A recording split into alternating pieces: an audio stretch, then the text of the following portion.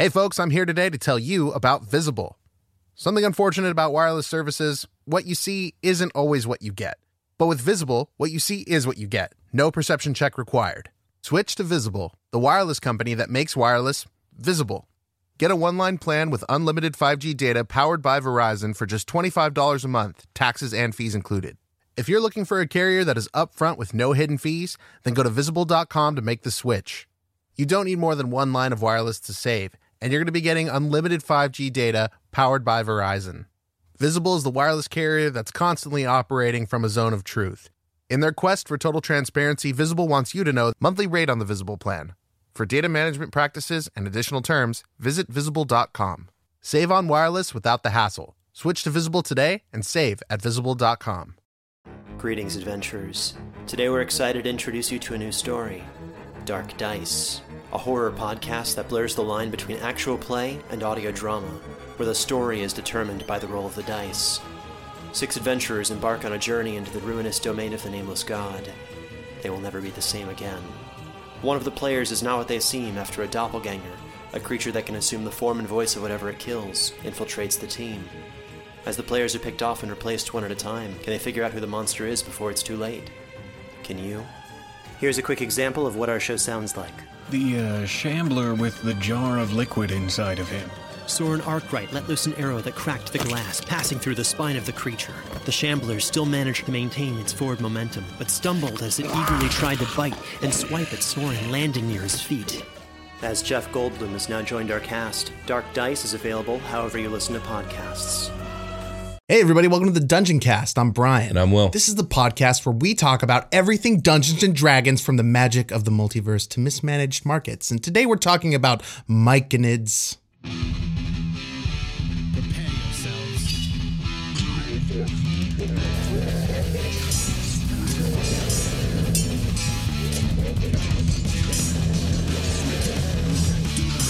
I cast Fireball.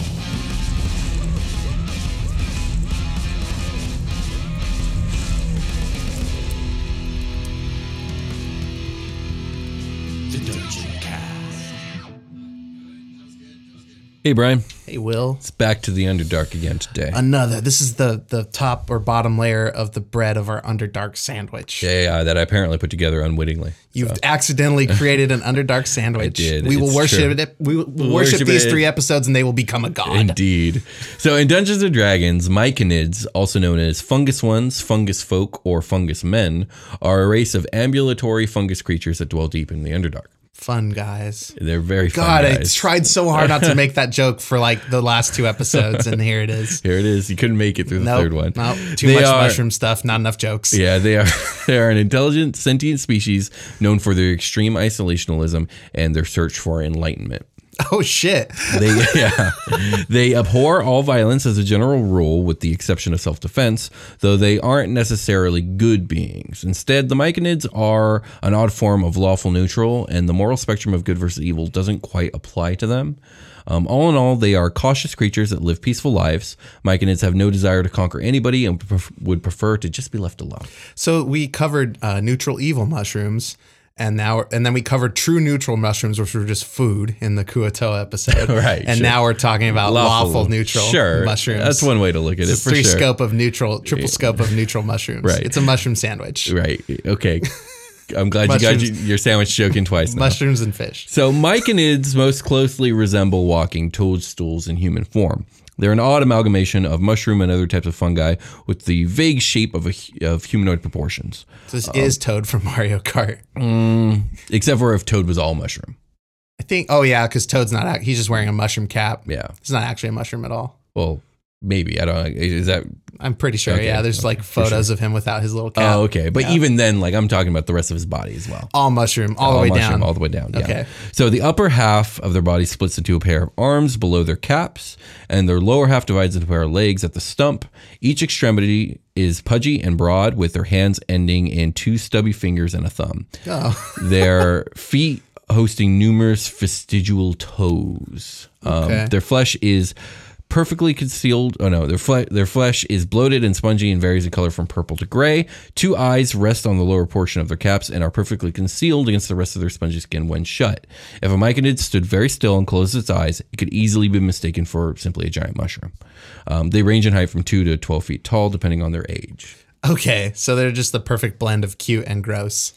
Kinda, yeah, and really it depends on the art too, because like the 4th edition art, they're real fucking gross. Oh, the 5th edition art, they're mostly gross, but they look kind of nice. Okay. And the 2nd edition art I saw, they look kind of cute. I feel like they try to make the art reflect the kind of intent of the creature. Yeah, so you can judge by just looking at them, I suppose. I guess they want you in D&D to make perception checks to judge books by their cover. Indeed. So don't fail those checks. Myconids are unique amongst the Underdark races for their complete aversion to violent behavior. We have talked about the Underdark quite a few times on the show, and it is generally full of things trying to kill anything else they meet at all times, including drow, illithids, beholders, kuatoa, darrow, duergar, and many other violent creatures. Okay. So because of this fact, Myconids have a deeply ingrained general distrust of entities outside of their communities.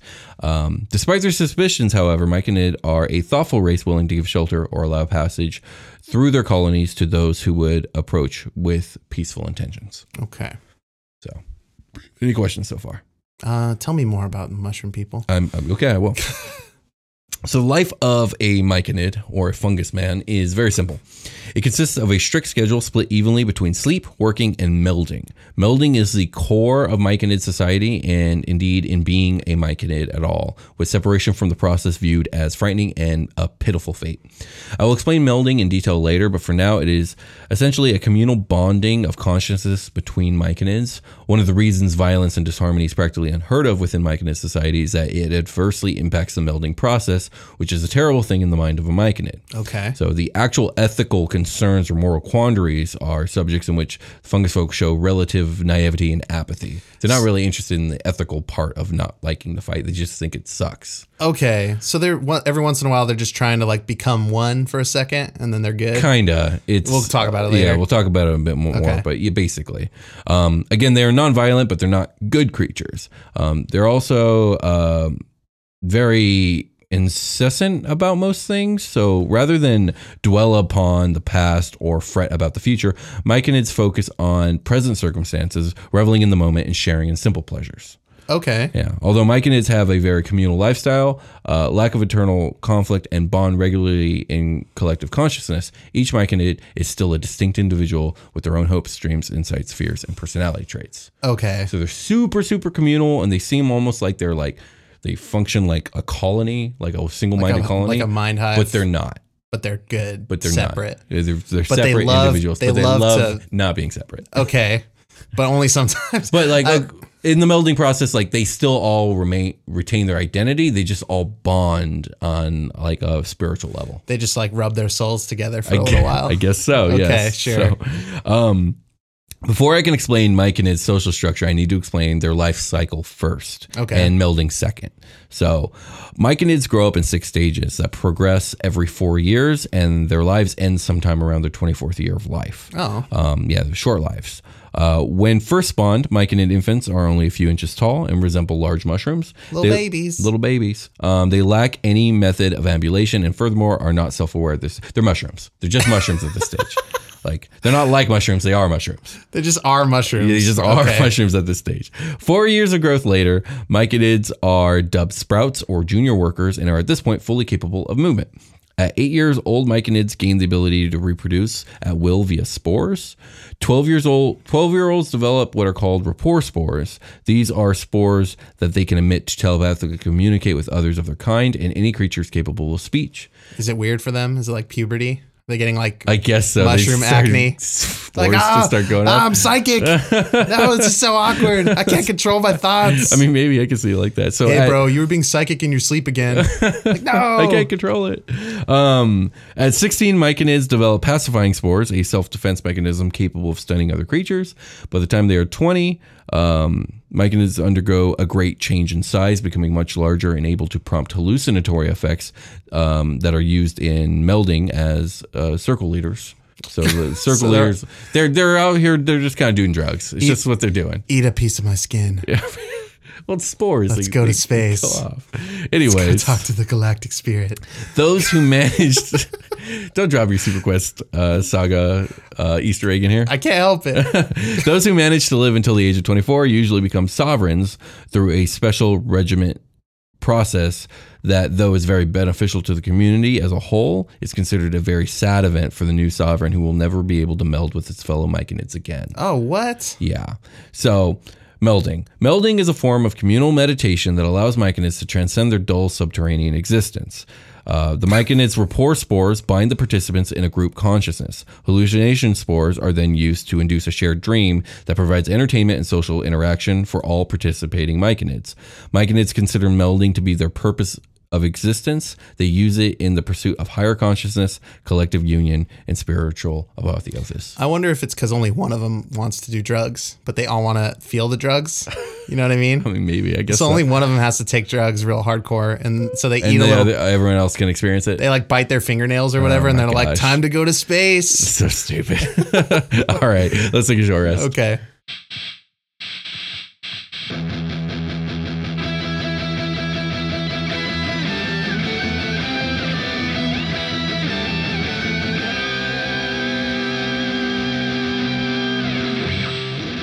Selling a little or a lot? Shopify helps you do your thing, however you cha-ching. Shopify is the global commerce platform that helps you sell at every stage of your business. From the launch your online shop stage to the first real-life store stage, all the way to did we just hit 1 million orders stage? Shopify is there to help you grow. Whether you're selling scented soap or offering outdoor outfits, Shopify helps you sell everywhere. From their all-in-one e-commerce platform to their in-person POS system, wherever and whatever you're selling, Shopify's got you covered. Shopify helps you turn browsers into buyers with the internet's best converting checkout, 15% better on average compared to other leading commerce platforms. And sell more with less effort thanks to Shopify Magic, your AI-powered all-star. Shopify is great. They're taking businesses of all sizes, cradling them in their arms, to help them grow by giving them the tools they need. Shopify powers 10% of all e-commerce in the U.S., and Shopify's the global force behind Allbirds, Rothy's, and Brooklinen, and millions of other entrepreneurs of every size across 175 countries. Plus, Shopify's award-winning 24/7 help is there to support your success at every step of the way. Because businesses that grow, grow with Shopify. Sign up for a $1 per month trial period at shopify.com/dungeoncast, all lowercase. Go to shopify.com/dungeoncast now to grow your business no matter what stage you're in. Shopify.com/dungeoncast. Hey there, this is Justin Bartha. I made a funny new podcast, King of the Egg Cream. It has the greatest cast in the history of podcasts with actors like Louis Black. I'm torn by my feelings for two women. Bobby Cannavale. You can eat it, or if someone hits you, you can put it on your cut. Melanie Linsky. I wonder what these marvelous things are that look just like boiled chicken feet. Jason Ritter. I can break things and pick locks and kill people. Michael Stuhlbarg. The whole point is to inspire people that they should make themselves better. Ari Grainer. No, don't whet its appetite. What are you, an idiot? Me, Justin Bartha. That's not just any egg cream, that's a Lemke's special. And all narrated by the hilarious Richard Kind. This is the story of Harry Dalowitz and how he rose from nothing to become New York's King of the Egg Cream. So if you like funny true stories, come listen to King of the Egg Cream, available wherever you get your podcasts.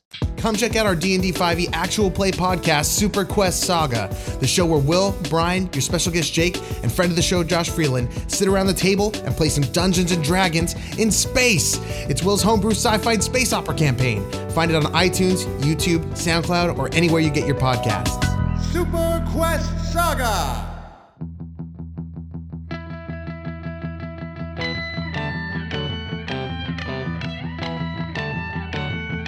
We've returned. We're back. Indeed. And let's talk about Myconids and how they live. Okay. All right.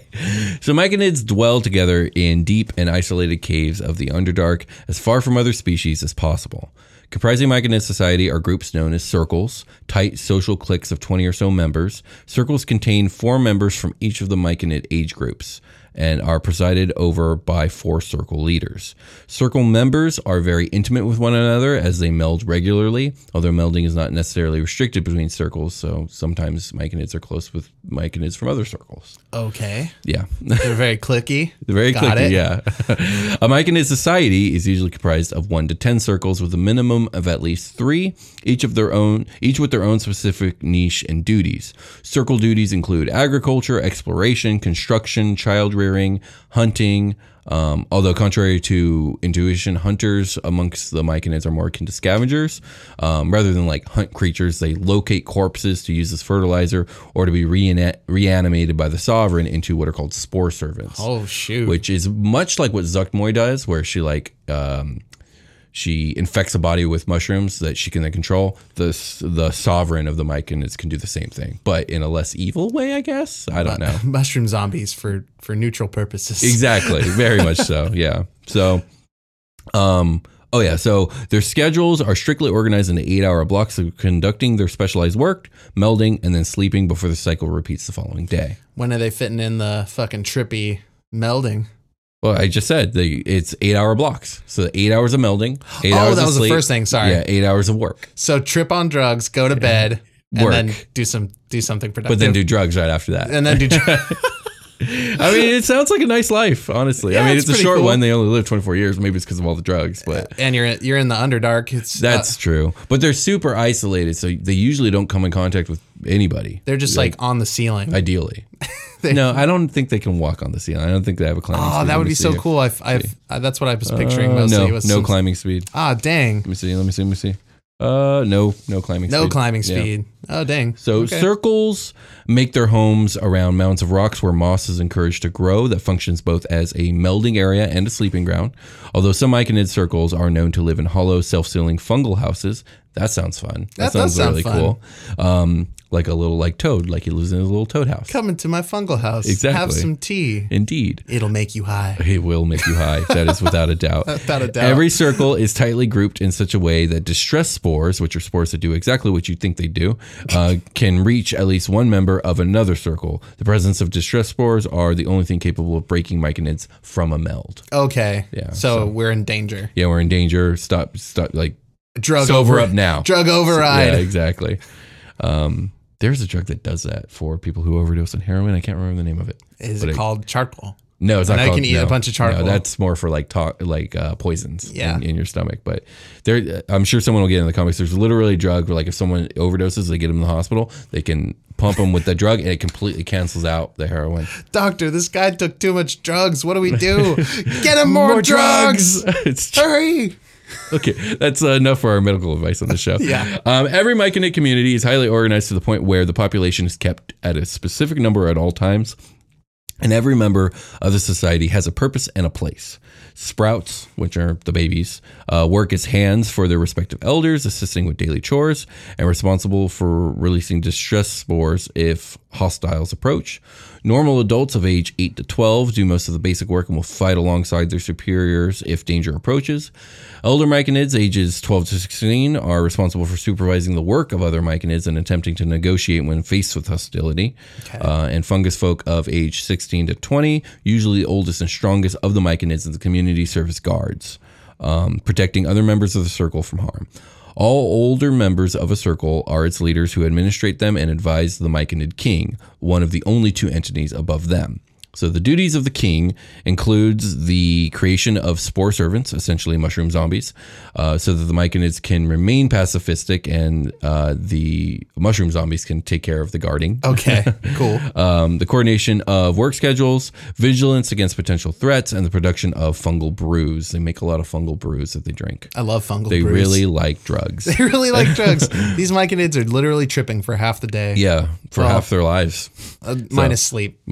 So finally, above all others in the community is the Myconid sovereign. To become a sovereign is the most dreadful position within the Myconid community, seen among others as practically a punishment, because the Myconid sovereign is tasked with being objective to all circles and administrate all of their duties, they cannot become part of a circle themselves and can never again meld with those in their tribe. It's a bummer. So it's no more drugs for you. You have to be the responsible adult. It's like you're the designated driver. Somebody has to make sure everybody's staying hydrated. Right, exactly. And so it's a punishment. Poor sovereign. Oh man. Befitting their fungal nature, myconids are primarily decomposers who draw nutrients from the ground. For them, eating consists on standing in piles of compost while their bodies absorb the useful portions. Whether through accumulated skill or simply by natural aptitude, fungus folk have a vast array of knowledge about fungi, ranging from optimal growth conditions for various types, the amount an area can yield, and what can be made using them. So they're really good at growing fungus because they are fungus. They are fungus. Yeah, exactly. Like, don't fuck with me. I know what I need. Exactly. So fungi, they don't grow for alchemical usage, is instead grown so that they will inevitably decay and the myconids can extract the soil nutrients. Yeah. So okay. Through a mysterious bond, myconids can also control a wide variety of plant and fungal monsters, including shambling mounds, phantom fungi, assassin vines, and roper-like plant monsters. So they're actually pretty good at staying pacifistic if they can like get a good guard system going on. Can you imagine all these things just rolling around guarding these mushroom people? They're super protected. Just hitting you with that fucking mushroom dust. Yeah. Like do what I say. Yeah. So this knowledge of fungi extends to the sovereign, who's capable of using various types of fungi in order to perform a special kind of alchemy. While capable of replicating the effects of normal potions, this fungal alchemy is also used to create special effects, unlike those of run-of-the-mill alchemical concoctions. Okay. If a colony is predicted to need to fight, the sovereign can create special healing potions that only work on fungi, as well as hallucinatory power potions that can be stored into spider silk and used as traps on the enemy. And in times when the population is too small, they can create potions that cause accelerated aging, as well as an anointment potion that can immediately and very painfully cause an old myconiid to transform into a myconid king. Oh, shit. So, like, they can do some crazy voodoo with their drugs. This sounds cool for a party to roll up on some bad guys, escape the bad guys, find the myconids that are like, we're getting ready for fucking war. Right, exactly. Fuck those Kuatoa motherfuckers. Yeah, right. They've been eating us for too long. Exactly. It's time to die. Right. You guys in? You guys in? You guys are the least pacifistic myconids we've ever heard of. No, we're gonna fuck shit up today. We're gonna go back to doing drugs later. Yeah, that would be fun. So myconids have little to no relations outside their own species. They're quick to suspect any and all flesh and blood humanoids to be hostile and violent towards them because they're usually fucking right.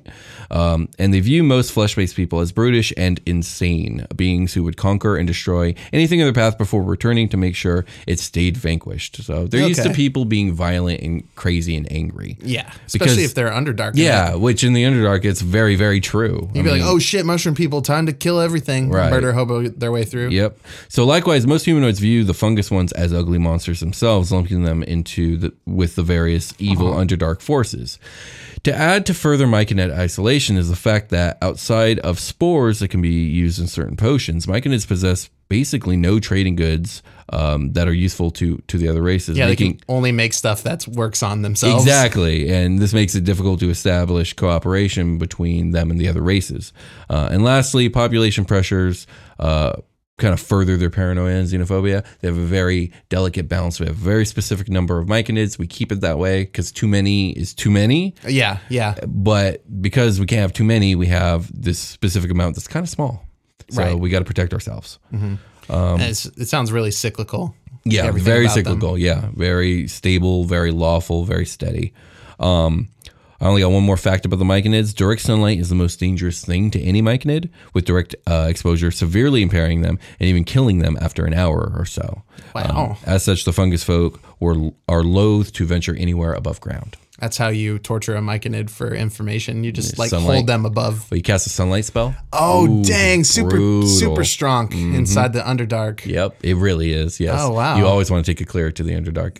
Yeah, for sure. You need those sweet heals and that sweet, sweet sunlight. Mm-hmm. So any questions about myconids before we get into some of these stat blocks we got over here? I want a stat block. It'll give me some insight. Okay, so I have two stat blocks. We have the myconid adult and the myconid sovereign. We're going to start with the adult. So these guys aren't strong, and I don't think that's surprising. They're pacifists, and they don't like craft weapons. They don't have armor. They don't even have the numbers to kind of deal with stuff. So they don't really even have the numbers. Being pacifist is like best way to stay out of trouble. Yeah, being pacifist, hiding, and then also having slaves that will like, well, not slaves, but like mushroom zombies that will like serve you. Yeah. And also plant monsters will serve them too. Okay. So armor class of 12. This is a challenge rating 1/2, by the way. Hit points 22. So this is a really weak, low level monster. I mean, it doesn't have its strongest stat is a 12 in Constitution. Everything else is a 10. Oh no, I take it back. Wisdom is 13. So you got Wisdom 13, Constitution 12, and then we have 10 Strength, 10 Dex, 10 Intelligence, and 7 Charisma. Oof. We got 2 features. One's called Distress Spores. When a Myconid takes damage, all other Myconids within 240 feet of it can sense its pain. Oh, man. Mm-hmm. And then Sun Sickness. While in sunlight, the Myconid has disadvantage on ability checks, attack rolls, and save throws. A Myconid dies if it spends more than 1 hour in direct sunlight. Okay, cool. So these guys got terrible stats. They get ultra sunburned so fast. Okay. So they have 1 attack. It's called Fist. No. Why is it called that? Because they punch. That's what they do. You couldn't call it Punch? It should just be called Punch. Because I guess it's because it's the name of the weapon. The weapon is their fist. Just like when it's a longsword attack, it's not like longsword attack, it just says longsword. Yeah, when those douchebags are, chirping my girlfriend at the bar, I'm gonna you guys better shut up or I'm gonna fist you.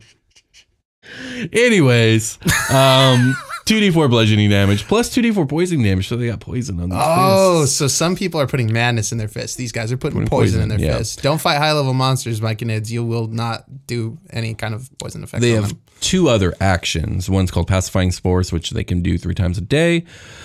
The Myconid ejects spores at 1 creature it can see within 5 feet of it. The target must succeed on a DC 11 Constitution saving throw or be stunned for 1 minute. The target can repeat the saving throw at the end of each of its turns, ending the effect on itself on a success. So they can stun people. Cool. And then last one's a Rapport Spores. It's the communication one. So a 20-foot radius of spores extends from the Myconid. These spores can go around corners and affect only creatures with an intelligence of 2 or higher that aren't undead, constructs, or elementals. Affected creatures can communicate telepathically with one another while they are within 30 feet of each other. The effect lasts for 1 hour. So this is how they talk with each other. This is how they talk with other people. Okay. Because they don't have mouths. They can't speak. Oh. Yeah. Okay. Yeah. I guess I left that part out in their physics. There's no they mouth don't here. have mouths. Yes. They just have to fucking rub their dust on each other. Exactly. And then everything's okay. This is my angry dust. You're right. They don't need to talk to each other. They spend 4 hours a day talking to each other. Yeah.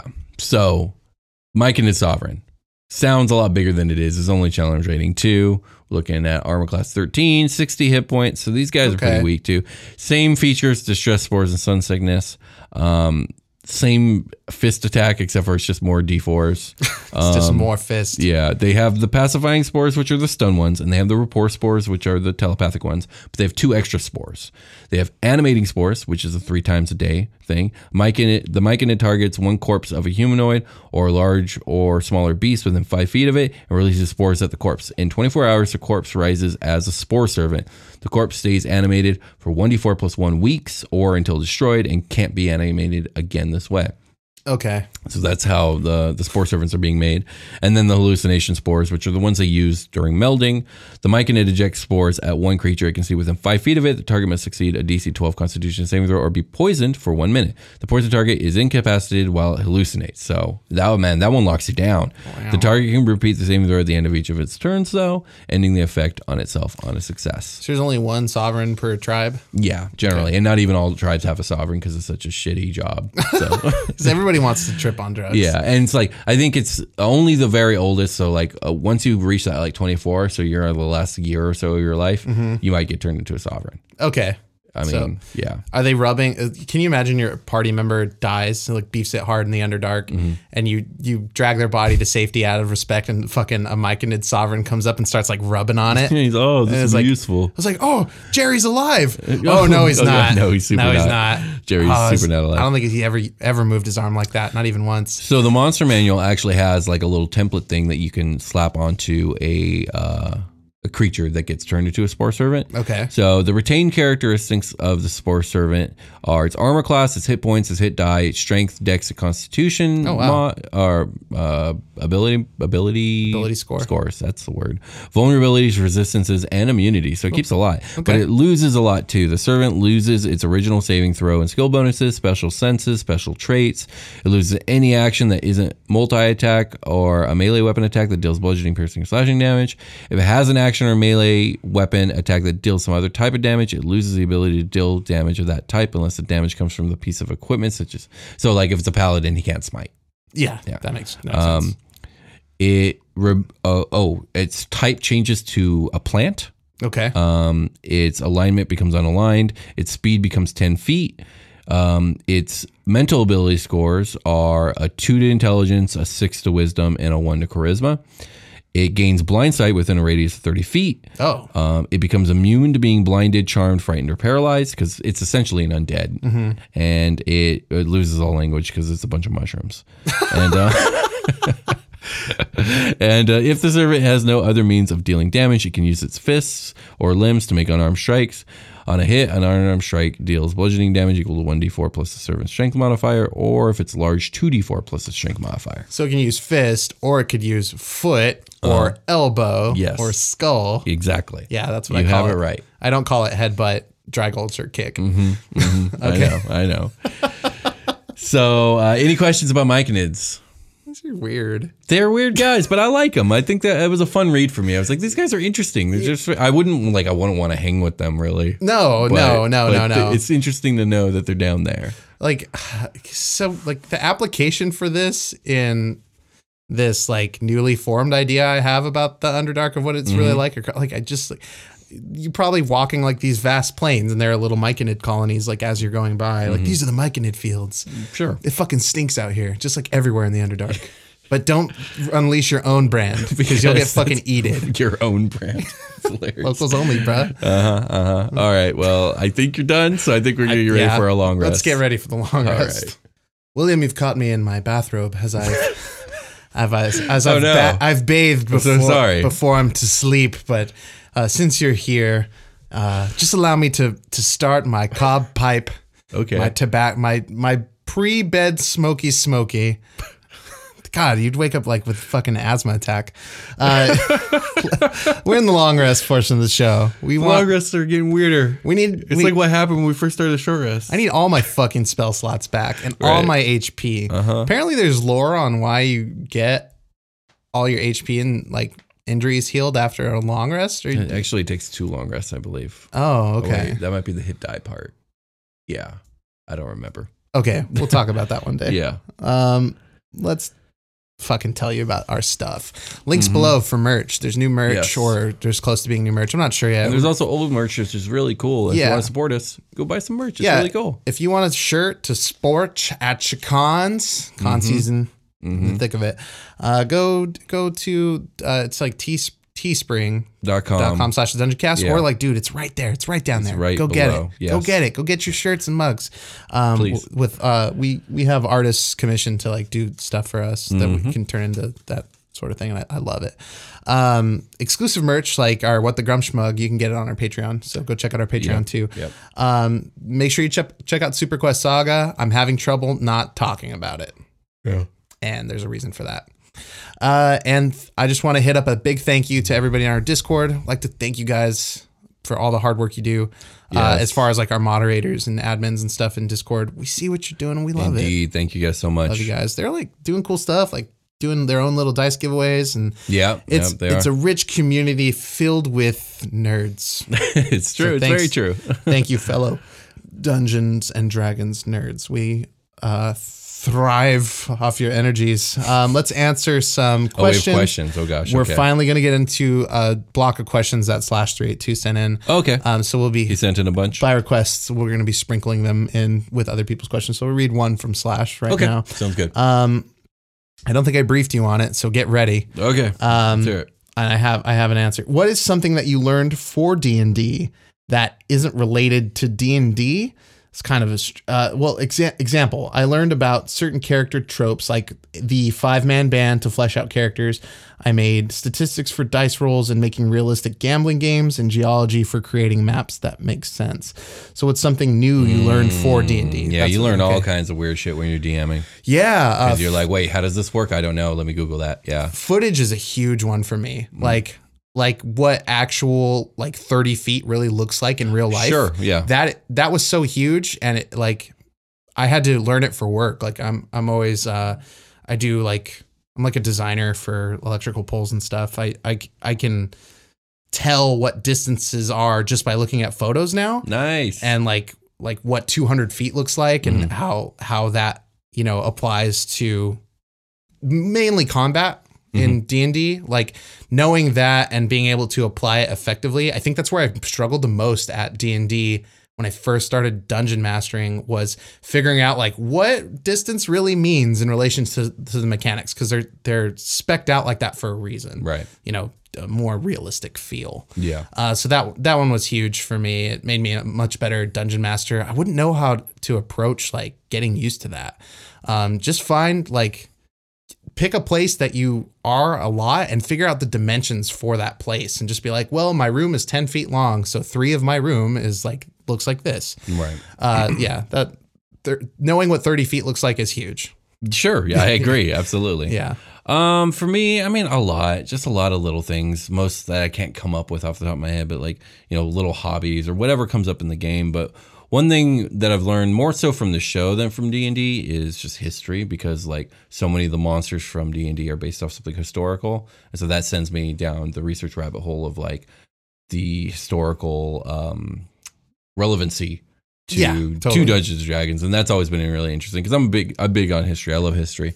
The Greco cast. Yeah, the Greco cast. And then also one thing from D&D is how governing bodies work, because that's a big one. Yeah, I don't want every single town and community to be ran the same. So I'm well, what kind of different bodies of governing are there? And so I've done a lot of research on that for the purposes of running games. So yeah, you learn a lot about waste management. Sure. You just do. Yeah. In the bigger cities. That has to exist or you get plagues. So let's go. Let's answer one from Jeremy Miller. Okay. Will you guys do a review of Explorer's Guide to Wildmount when it comes out? Maybe. Knowing neither of you are fans of Crit Roll, it'll be interesting to get your opinion on the content found in it. We did that for Xanathar's, and didn't we do it for Mordecaians also, kind of? We did, but those were more. I like those episodes, really. Yeah. I mean, they're fine. They're good. They're I don't know. It breaks the style of what we do. Oh, it definitely does. We might. I think it's way more likely that we will do episodes on things within the book. So I'm pretty sure there's going to be a class in there. Going to do a class breakdown. Yeah, I like that. Yeah, if there's any custom races, we'll do them. If there's custom gods, we might do them too.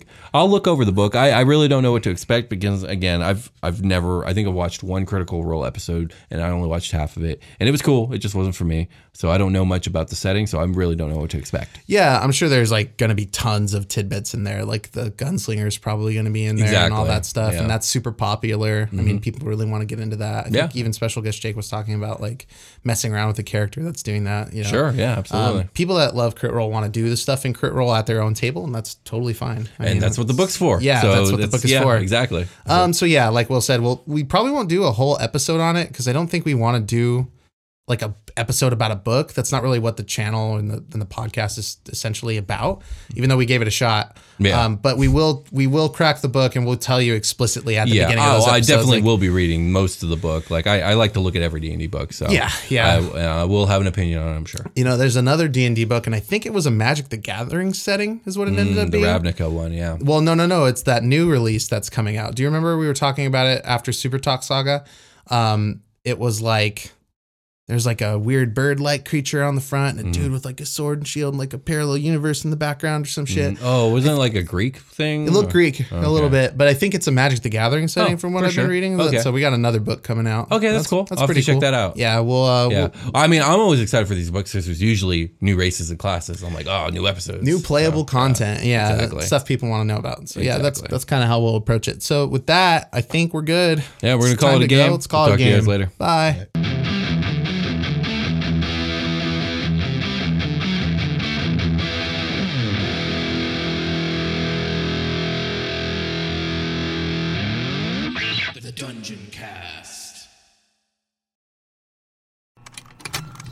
Contained herein are the heresies of Radolf Burntwine, erstwhile monk turned traveling medical investigator. Join me as I uncover the blasphemous truth of a plague-ridden world, that ours is not a loving God, and we are not its favored children.